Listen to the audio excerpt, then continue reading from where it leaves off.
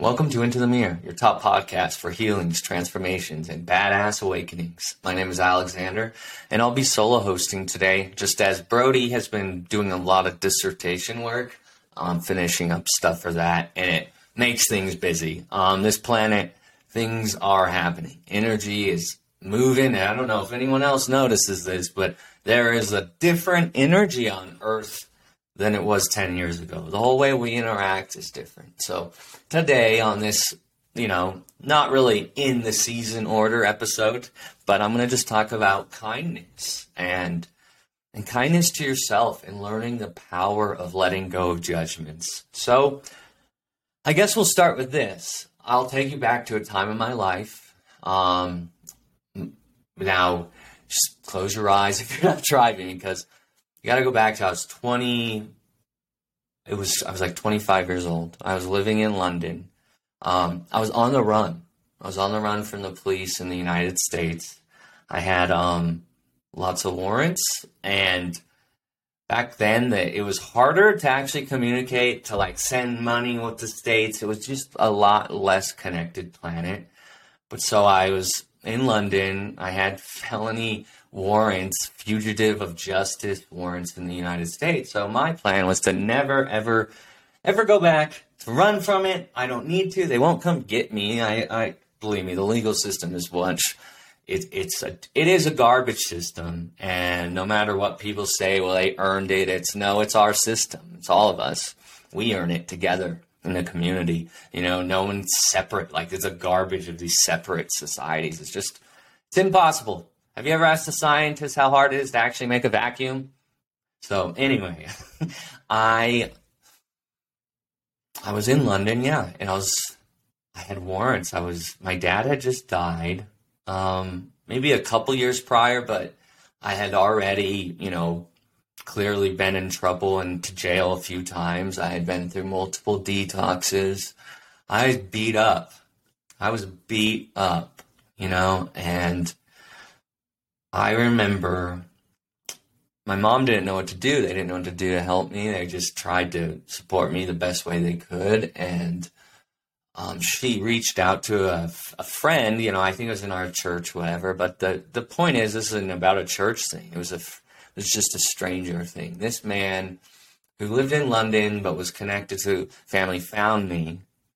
He literally found me. This man, it was a gift. I can't explain it. My dad had just died, and this older guy, showed up, and he was Mormon, and so he's my family's religion, which I had left the church, and this guy, and I had all these judgments, and I will never go back to that church, but, I'm grateful for the good things I learned through that church when I was a kid. But anyway, the point is that I had a lot of resentments, bias, judgments, old things against the church and against people. And I felt, with all those judgments, I felt unworthy, because you can't judge another without judging yourself first. It is impossible. When when I finally figured out I could not do harm to you in any way, even emotionally, thought wave, doesn't matter, without hurting myself first. Because I've learned this, as an empath, we have to take against ourselves to know how hard and hurtful it will be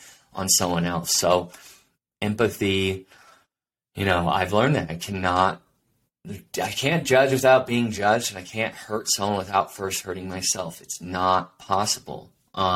So with those judgments and those bias and stuff and that unworthiness, I was going to just stay addicted to drugs and probably die over there. I was on the route. I was already getting into more and more less hygienic situations. I started, using drugs there. And it's when you're in another country, you just don't know, even though it was an English-speaking country, they just don't operate the same way. And when you learn this, this is what made me so talented now with intuition and my empath ability, but it took lots of I call them context scenarios, where I've learned to match what's going on in my world mentally with what my heart is saying, and I start understanding things. And this was one of those times. And this man, I don't even remember his name. Remember, I was cold, warrants, everything. And I don't know what he knew about my legal trouble, but, he didn't care. He walked with me and he talked with me. and he supported me, and he didn't try, and then I was afraid because my thing was I needed to go back to the United States. I had to get brave somehow. I had to get courage, and the universe, like, I wanted to be better. There was a glimmer of spark in me that stayed there. It never went anywhere. And this man was this act of kindness from the stranger was life-saving. He was minimal in terms of what he actually had to do, but it was amazing in the effect of what he did and how it helped me, because this man, of that church, he was a different type of Mormon. And I liked it. I was like, I like this attitude, because I thought of Mormons as these old, guys with beards that tried to marry, never mind, you know what I mean. The old puritanical style. And this guy was just love and kindness. He was probably the representation of what anyone would aspire to be in a religion. But he was kind and he didn't judge.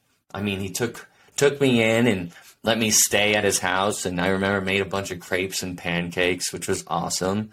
But I was still too scared to go home, and I remember it was like I left there for a few weeks or for another couple of weeks and kept using drugs, and I'm really good at meeting people, so I was already like entwined into the fabric of London drug use and rebellious society.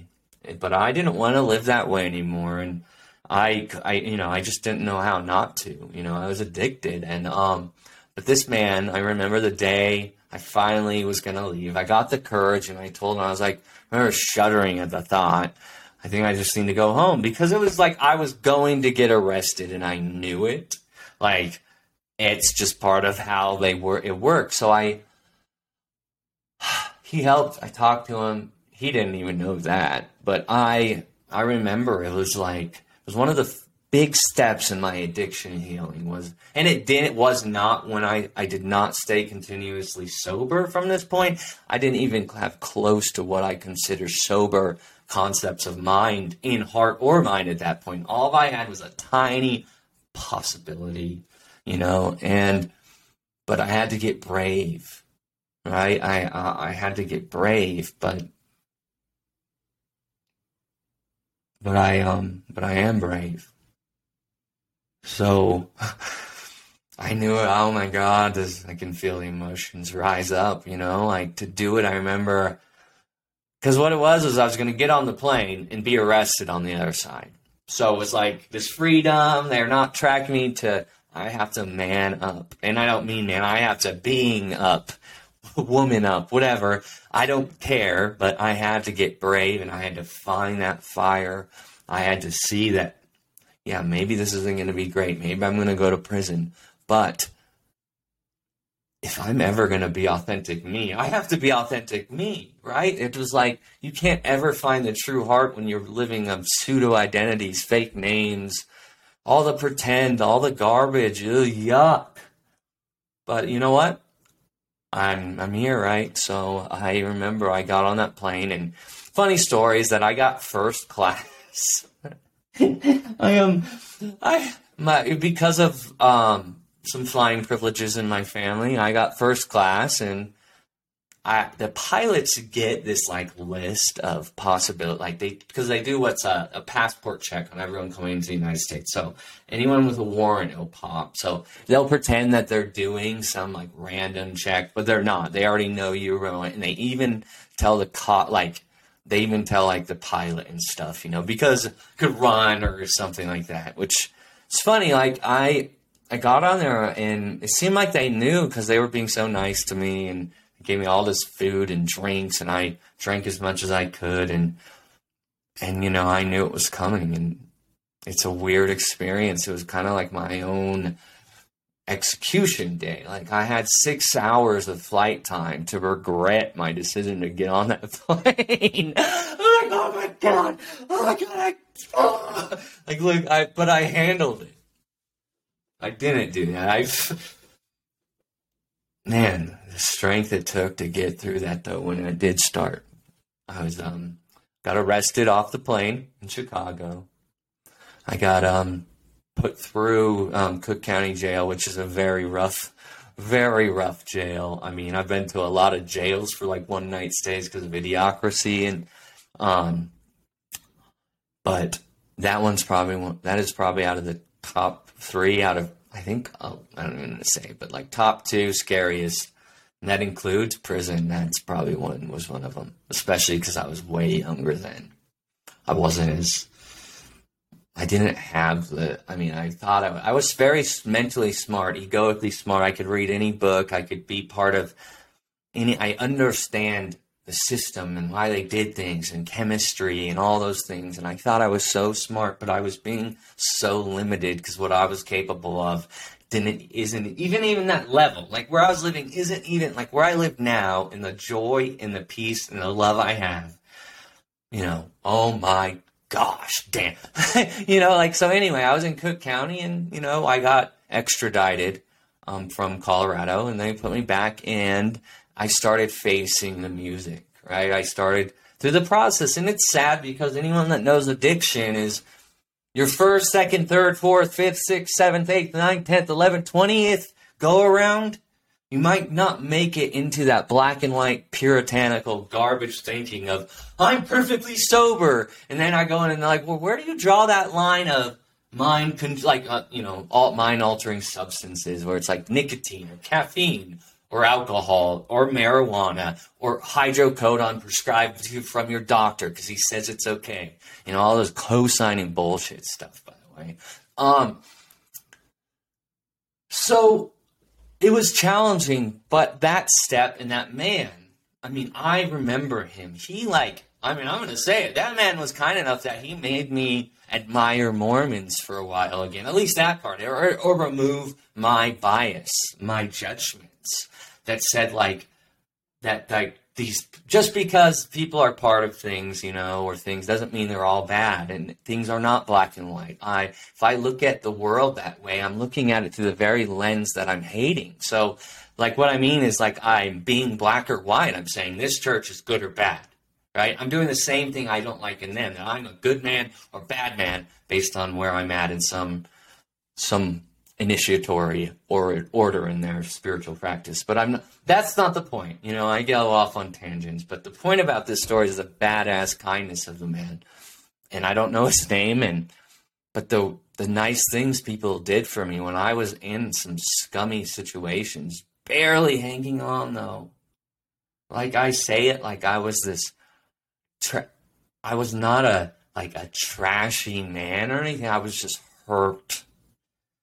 And it's funny, that hurt did not leave until just a few years ago, and I continued to hurt people and see the world. It's taken a lot of filter removals to get to this non-judgment kindness thing, because the power of kindness, my goal now is I encourage anyone, right? When I'm around them, I want to add to their situation. So that can be by being direct or blunt and saying, dude, that's dishonest.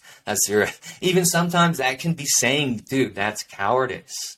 People that can't handle it, sensitivity and stuff, we're learning to be more sensitive to people when they are going through that trauma and pain. Because most of the people I meet have been through lots of hurt or lots of hurt and punishment from the world that they didn't know that is a shame-based system. And so kindness is first of all, it's love. It's showing value. It's gratitude. I've never had a problem with this. The acts of service and goodness, it's built into me, because in my worst situations, I was still kind. And those are the moments where I know the energy of the universe switched and said, now that is my son of God. When I was brave and courageous, when I said things. I remember when I gave the shirt off my back in Sacramento County Jail. I gave this man, he was bonding out. I was going in. I gave him my nice shirt because he didn't have it, but I was going to prison. I say this in gratitude that my heart and my being is that focused on love that I can do that, to be in so much fear. I was terrified. But I still was worried about the man's shirt. And it's those courageous moments when people were courageous, when they did maybe something different, when you stand up and say the brave thing, the right thing, the honest thing, we're kind to people. Like, I can't understand these systems, these worlds where, like, they're all punishment based. This world, like even Google and these subscription based societies, they are deceptive practices. Like, they all rely on your forgetfulness to make money. Not all of them, but a lot of products out there do that. And that starts with deception. That is deception. And if people cannot understand why that's a lie and why that's not direct and honest, then we really do have a problem. Like, if you think because I accidentally signed something, like, you're justified morally to hurt me, is that okay?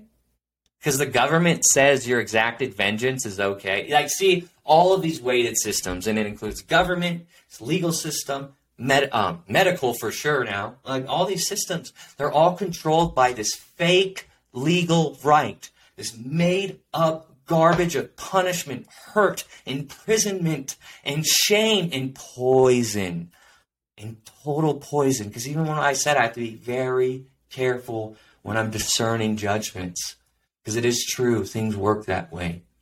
Morality says that I have to, though, forgive those men, those politicians, for the trauma their family imbued upon them and those before them. If you want to blame the first person, you have to go back to, you can't find it, by the way. Like, the first part, everything is connected. So you can't, once again, the system's about that you're separate, I'm here, I do these things, it only affects these things, and if you get affected by me, it's because you're an idiot, right? Like, I get it. I can call people things idiots all the time. I have a fiery spirit, but we have to center ourselves, right, and be kind and stand up. This means in workplaces. This means at school. This means that your heart, your mind, and your everything, thoughts, words, actions, in alignment. I promise you, the more you stand up for it, the more you, like, walk through it too, like I did, walk on the plane. I just think, oh my gosh, they held me in this cell for like 3 days because I was detoxing so bad, they couldn't send me to court to get me extradited. So I remember, like, sweating, and I was like, all right, God, please give me the strength to, because they wanted, it was like a legal bind. I think some reason they had a legal ability to do that to me for a long time but I, grace always found me in those very tough situations, right? And I don't mean religion, but I do mean the whole spirit of the universe, of the divine feminine. This beautiful love found me in all those places, protected me, kept me knowing, right, left, knowing when the people were deceptive. Because like I said, like those,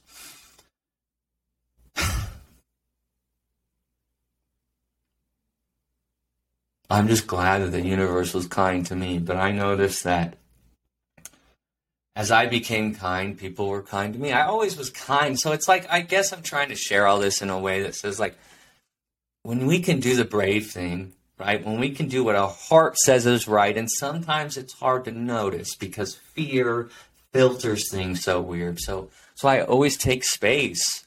I learned to just close my eyes, and I mean, maybe that's because they were always extraditing me and always carrying me around places.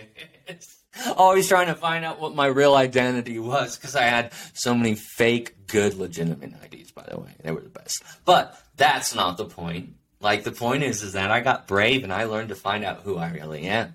And once I found out who I really am, all this identity and stuff, like, all that shit got worked out. Like, my name is Alexander. It's like Fight Club. My name is Rod, whatever he said. His name is Rod. My name is Alexander. I used to wonder, Alex or Alexander? I am Alexander.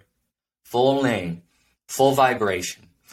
And I'm so grateful for all that when people are kind, fierce kindness, fierce tenderness, when they do the brave thing and they stand up to their religion, to their family, to whatever is unworthy of them, which is anything that leads you in shame and fear and pain. And like, our words have so much power. That's what I'll say too, is your words are like magic. Like, when you pay attention, they really are. Now, how it works in your world, whatever. But once you understand that you're transmitting on so many different levels, like magnetically, with voice, with, eye contact, it's really fun to watch the whole world melt around you into whatever you need. Literally, people show up, they help you, you're everything you need. Like, I made a lot of awful, hurt, deceptive choices for years and years and years because I was hurt by what? A lot of hurt, awful, deceptive choices from others. And like my dad dying at his age was not helpful. It let me like, whoa. I don't know. It's just like some things I had to learn, and it took time. And so that's where I'm going to end it with kindness with yourself, right? So with that, we started with that thing, but look how far, like I say it, I've come. No more felony crap, no more warrants like that, no more connected to the system. The only connection I have is the ones where I help people and friends and help others in the same situations I got into, like help them out. Help them see that there is love, that strangers are just as much family as friends are. Strangers and friends are just as much family as family. And family's just as much family as family, even if they're not in your religion. Like all this garbage judgments, we must dispel them. Like no more division. No more. It's time to like, this fire in my heart has burnt all the division in me. So sometimes I get really pissed at bad things and I misdirect that energy, but it's getting better. So anyway, this podcast, we're going to do a new episode, I think tomorrow. And anyway, this one was just a special one on kindness. So thank you guys for listening. Really helpful when you like and share. It's so cool. And Brody, send him good energy for his dissertation and stuff. Like, you know, anyway, thanks guys.